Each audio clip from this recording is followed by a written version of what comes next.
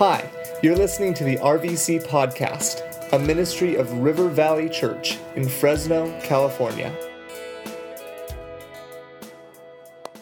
Well, good morning, guys. Great to see you all. Great to see you all, everybody, especially my front row people.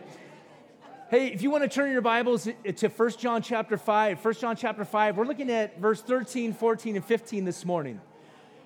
1 John chapter 5, verse 13, 14, and 15, and we will get after it in God's Word this morning. You know, 2 weeks back, we looked at John's message to these Christians and who had been shaken by some false teaching. In fact, John really is just writing this letter to bring some correction to some of the things that they had heard, as well as to give them some assurance. He uses this word to know 39 times in this little 5-chapter letter so that they as believers would know something deeply, intimately, and have assurance about it. You know, John made it clear. We talked in chapter 5, verse 6 through 13, 2 weeks back. John wanted them to know two things. Number one, Jesus is God. And number two, through Jesus, we have eternal life. Jesus is God, and through faith in Jesus Christ, we have eternal life. And so, verse 13, again, John says this, I write these things to you who believe in the name of the Son of God, that you may know that you have eternal life. This is the third reason why John wrote this letter. Chapter 1, verse 4, he said, I write these things to you so that your joy would be full, your joy would be complete. Think about that. That God desires that you and I would have an inward joy that would be based on a fellowship with Him, connection to Him, that is despite the circumstances that you might be going through, difficulty, trials, and whatnot, there's an inner joy, there's an inner peace that belongs to a Christian simply because you and I are in fellowship with Him and we're walking with Him. A second reason John says in chapter 2, verse 1, I write these things to you so that you may not sin. So John says, I want you to have freedom in your life. Of course, he lets us know over and over and over that it's through the blood of Jesus that a Christian can experience forgiveness when we blow it, when we mess up, when we stumble, and when we fall. But it's freedom that God wants us to have. So joy, freedom from sin, and the third and final was that you might have assurance, that you know you have eternal life. So John says that you could experience that knowledge, to think through that when you take your last breath on this planet, that you have assurance based on what Jesus Christ has done and your simple faith in Him, that you will transition from this life, this body gets laid in a grave, and you have a new body in the heavens with God forever, for all eternity. I think about that old hymn, Blessed Assurance, Jesus is mine. Think about that you could walk around throughout your life without doubts about where you are with Jesus, where you are with God. So John says, that third reason, I want you to have assurance. Is it based on what? Is it based on Gordon's perfect record of keeping God's law, or your ability to be good, or our ability to stay on the straight and narrow? No, he makes it clear it's through faith in the name of the Son of God. John says in chapter 4, this is real love, not that we loved God, but that He loved us and sent His Son as a sacrifice to take away our sins. This letter was written for Christians, so that Christians would have assurance. The Gospel of John, by the way, just as something for you to know, was written for non-believers. He tells us the reason for the writing of the Gospel of John was that so that you might believe in the name of the Son of God, and believing in His name, you might have life through Him. So if you have anybody in your life that is questioning faith, wondering what God is about, man, give them the Gospel of John and have them read it through and watch how God's Holy Spirit leads them to a place of either believing and receiving that truth or rejecting it. So throughout this letter, though, John is again writing to Christians, giving them assurance, sharing things that are true about Jesus Christ, who He is, what He did, what it means to have a genuine faith in Him. Throughout the letter, John gives the criteria of what it means to be a true follower of God. And so this idea of doctrinal tests that come, this is who Jesus is, this is what it means to believe in Him. A moral test, if you're truly a believer, then your life will begin to live out that faith in an outward kind of way. Oftentimes, John will use the phrase, if we say or if we claim we have fellowship with Him, but yet we walk in darkness, we lie and do not practice the truth. And then there's a social test. How do you treat other people? These false teachers were coming through, and John says their doctrine is bogus, their lives are a mess, they're not living for God, And they don't love other people. The social test, that how you treat other human beings is a sign of where you are. So they could sort of look at these criteria and these tests and go, yeah, man, God is in my life. I'm being changed by him. And that last one, big, is love, having love. And so John says, gang, this is what you can know. Chapter 5. Jesus is God. Jesus gives eternal life. And because you've believed in him, you have that eternal life. But now he adds something amazing. There's something else you and I could know. We can know that God answers prayer. In verse 14 and 15, John says this, and this is the confidence that we have towards him, that if we ask anything according to his will, he hears us. And if we know that he hears us in whatever we ask, we know that we have the request that we have asked of him. Think about that. John says, I want you to know Jesus is God. Your faith is in that truth. I want you to know that you have eternal life. And I want you to know that God answers prayers. And when you ask anything according to his will, God listens and hears. And if we know that he listens and hears the things that we've made requests for, we have assurance that God is going to make those things come to pass. The God who saves us, in essence, is the same God who invites us to rely on him in prayer. So John uses this term, confidence. It's the fourth time he's used this word, confidence. At other times, it was confidence before his appearing. Here he uses it in light of the idea of our life on earth. I have confidence that God is inviting me into his presence and I can ask anything according to his will, and the confidence that I know that he's going to actually answer that prayer. That word literally means to have assurance. It means to have boldness. It also means to be free and freely enter into God's presence. I want you to think about your own life of prayer. I want you to think about the things that you've been asking God to do in your life over the last 12 months. I want you to think about the prayers that you've even prayed even this week or even yesterday or even this morning. And I want to know, do you and I experience that kind of confidence, or do we go reluctantly before God because we kind of think that we might be bothering him? I wonder how our lives would actually be different, how this church would be different if you and I actually looked at this text and said, this is what John says. I want you to know this. I want you to have confidence in this. The writer of Hebrews tells us in chapter 4, verse 16, so let us come boldly to the throne of our gracious God. Read that with me. So let us come what?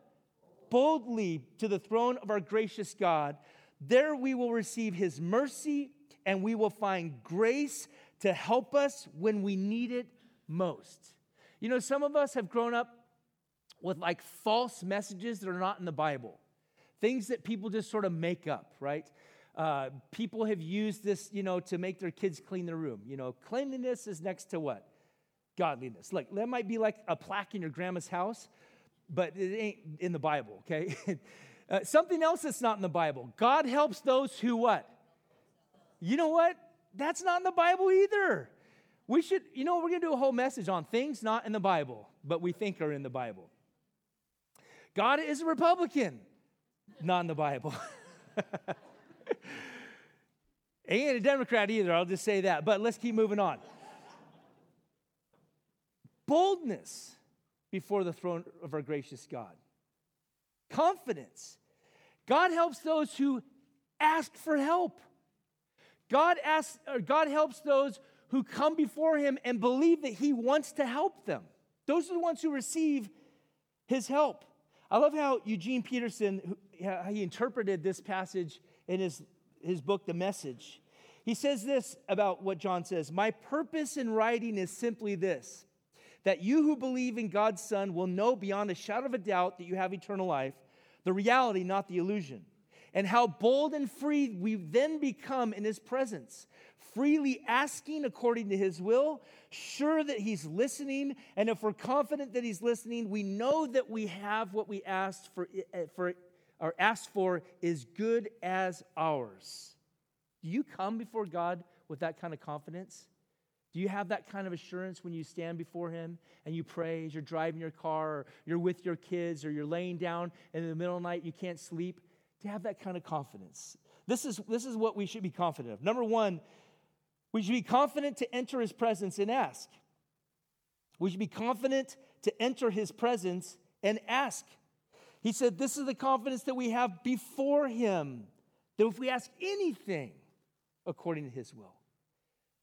First and foremost, when you go before God in prayer, have confidence that he's invited you and you are welcome in his presence. Knowing that we are saved, knowing we are loved, knowing we are his children, all things that John has affirmed in his letter to these Christians, he says you can have confidence to come and ask, and I love this term, anything.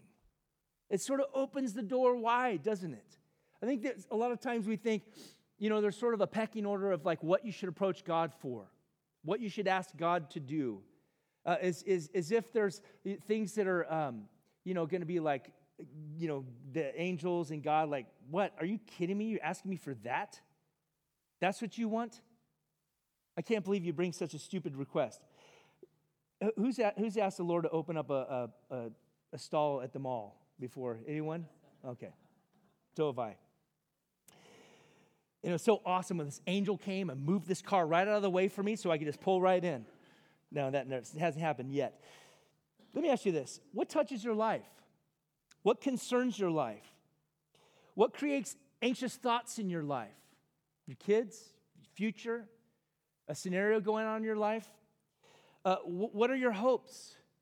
What are you wanting God to do to open doors in your life? We're to come with confidence, and we're to ask that anything category because he loves you, and because he loves me, and he calls us his children, and he invites us to come and ask him to work in our lives.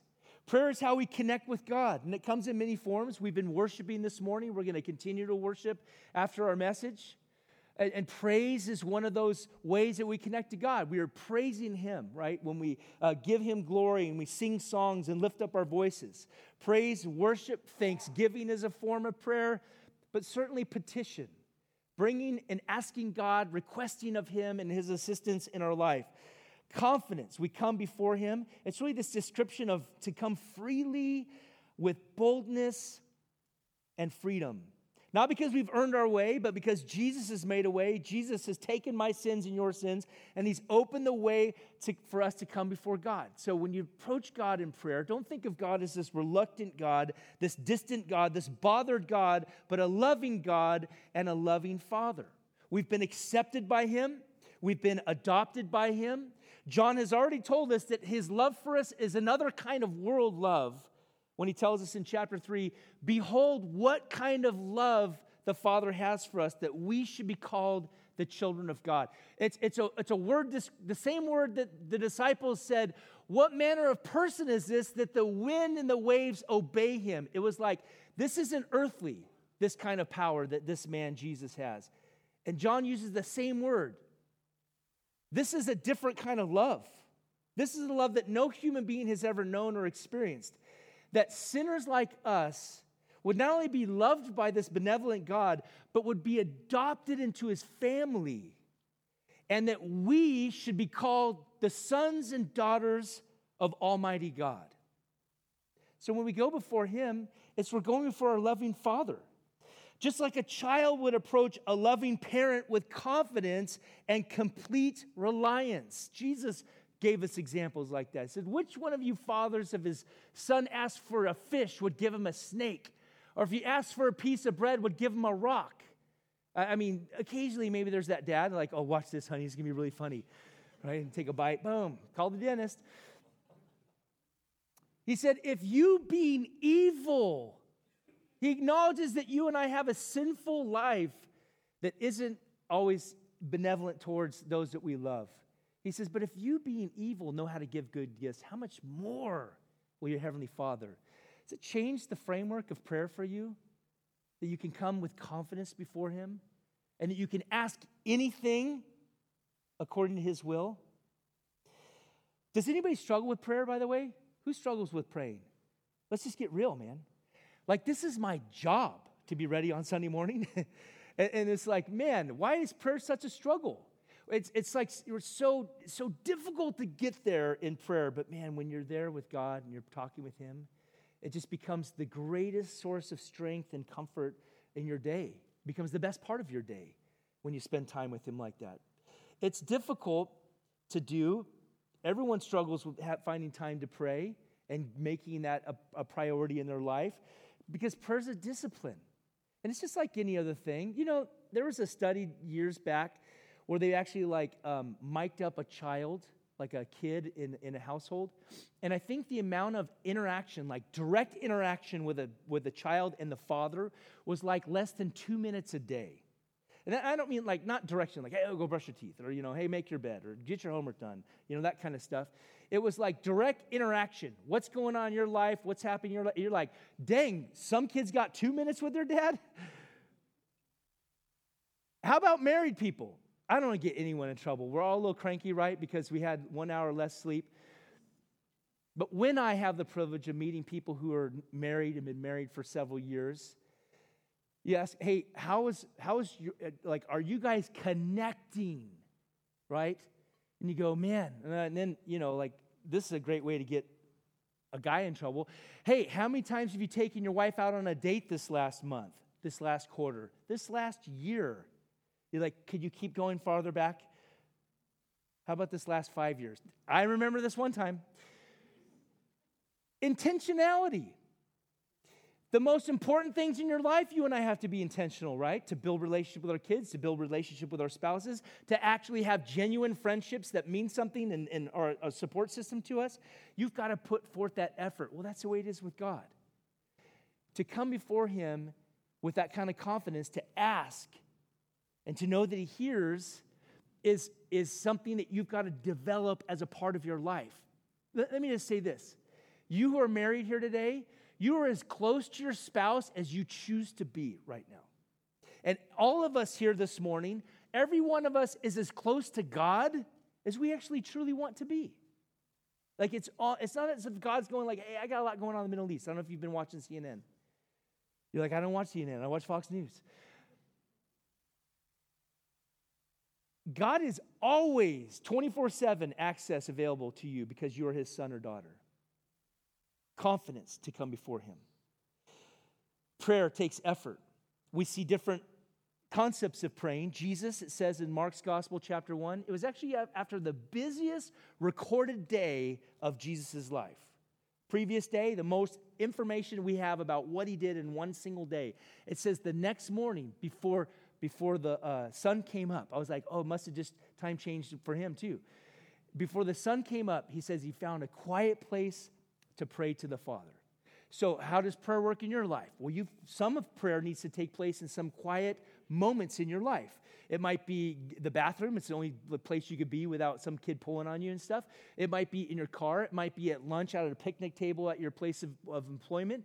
It might be out on a walk in the morning or at night. It's the fact that you set aside some quiet time to spend alone with God and have that intimate time with Him. But we also see in the Bible that it's also when you're at work. Nehemiah is an example of that. Nehemiah was all bummed out. He'd heard some bad reports about his nation, Israel. Nehemiah was he was a big time ruler in a foreign country, and he went before his boss, and the boss is like, king's like, what's up with you? You look a little bummed out. He said, well, why wouldn't I be bummed out? Like the walls of Jerusalem are still broken down. And he says, well, what do you want me to do? And it says, Nehemiah says, I prayed to the God of heaven. And then he looked at the king and he says, well, here's what I want. I want a caravan. I want some stuff. I'm going to go help build. I need a time out from work. I need to go help build these walls up. I love that. It doesn't say, and Nehemiah went away for 45 minutes to have quiet time with God. It's at work. What do you need? Lord, would you hook my boss up right now to understand what I need? And then you tell him. So you can talk to God at work. When you're driving your car, when you're with your friends, when you are laying down in the middle of the night and you can't go to sleep, you could talk with God and you could spend time with Him and you can go with confidence. I love Shark Tank. Is anyone addicted to that show?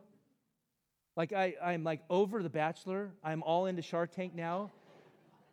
I just want you to know your prayers have been answered, okay? I don't even know how long it's been since I watched Tammy watch The Bachelor. I love that show. And it's just cool to see people with dreams and, coming before them. And it's like, man, I got this idea. And, there's they get investments, but a lot of times they ask, what do you need us for? It's like, I need your connections. I need you to go to those big guys in the big box stores because you can open doors for me. And I always think, man, you had to give up 20% to get that? Pick up the phone yourself, right? Think about this. You have access to the creator of the universe. You have 24/7 access to him, and he says, come boldly, come with confidence, that you would bring your requests before me. James tells us something very interesting about prayer. I was telling our setup crew earlier this morning. I wonder how much you and I go without in this life simply because we have failed to ask God. James says, you have not because what? You ask not. There's something that God wants to do in your life and in my life, and I wonder if it's because of our lack of asking. You might say, well, if God already knows he wants to do that in my life, why doesn't he just go ahead and do that? Because you were made for relationship. God wants your time because that's the greatest thing that will be a part of your life, your relationship with him. All the answered prayers just become secondary to that fact that you are walking with God as your heavenly Father. And then he says, guys, we can have confidence that he hears us when we pray according to his will. The expectation is that he hears and he's listening. And again, it's according to his will. So that's the key right there. When people say like, oh, I just want to tell God, I want this, I want this, I want this. And John says very clearly, and it's confirmed in other parts of Scripture, is that God wants to bless you when you ask for things that are according to his will. Now, God's will should not be scary to us. A lot of people are like, oh, I don't want to pray for God's will. He's going to send me to Africa. I'm going to have to eat bugs and sticks. He's going to make me be a missionary, right? Listen, if God sends you to Africa, you'll be the happiest bug-eating, stick-eating Christian on this planet because it's exactly what Paul says in Romans 12. God's will is good, it's acceptable, and it's perfect. Why would you and I not want a God who sees the beginning from the end, knows exactly what we need? Why would we not want him to actually be the one that opens the doors and shuts the doors in our life? Has anybody prayed for something and then a year, 2, 10 years later, you realize, oh, I'm so grateful that God was not a genie that just granted that wish? Because you're like, man, that would have been a very miserable spot to be in life. What's that country song? Thank God for what? Unanswered prayers. Listen to some Christian music every once in a while, you guys. God is all-knowing. He loves us. He's good. He knows what will be good for us and what will harm us. He knows what we need. We learn that in Matthew's Gospel, chapter 6, verse 8. Don't be like them, Jesus tells. He says, don't be like the Gentiles who go before God and they pray all these words and they repeat their words over and over and over because they think that God's going to actually hear them. He says, don't be like them. He says, for your Father knows what you need before you ask. A true follower of Jesus will want God's will.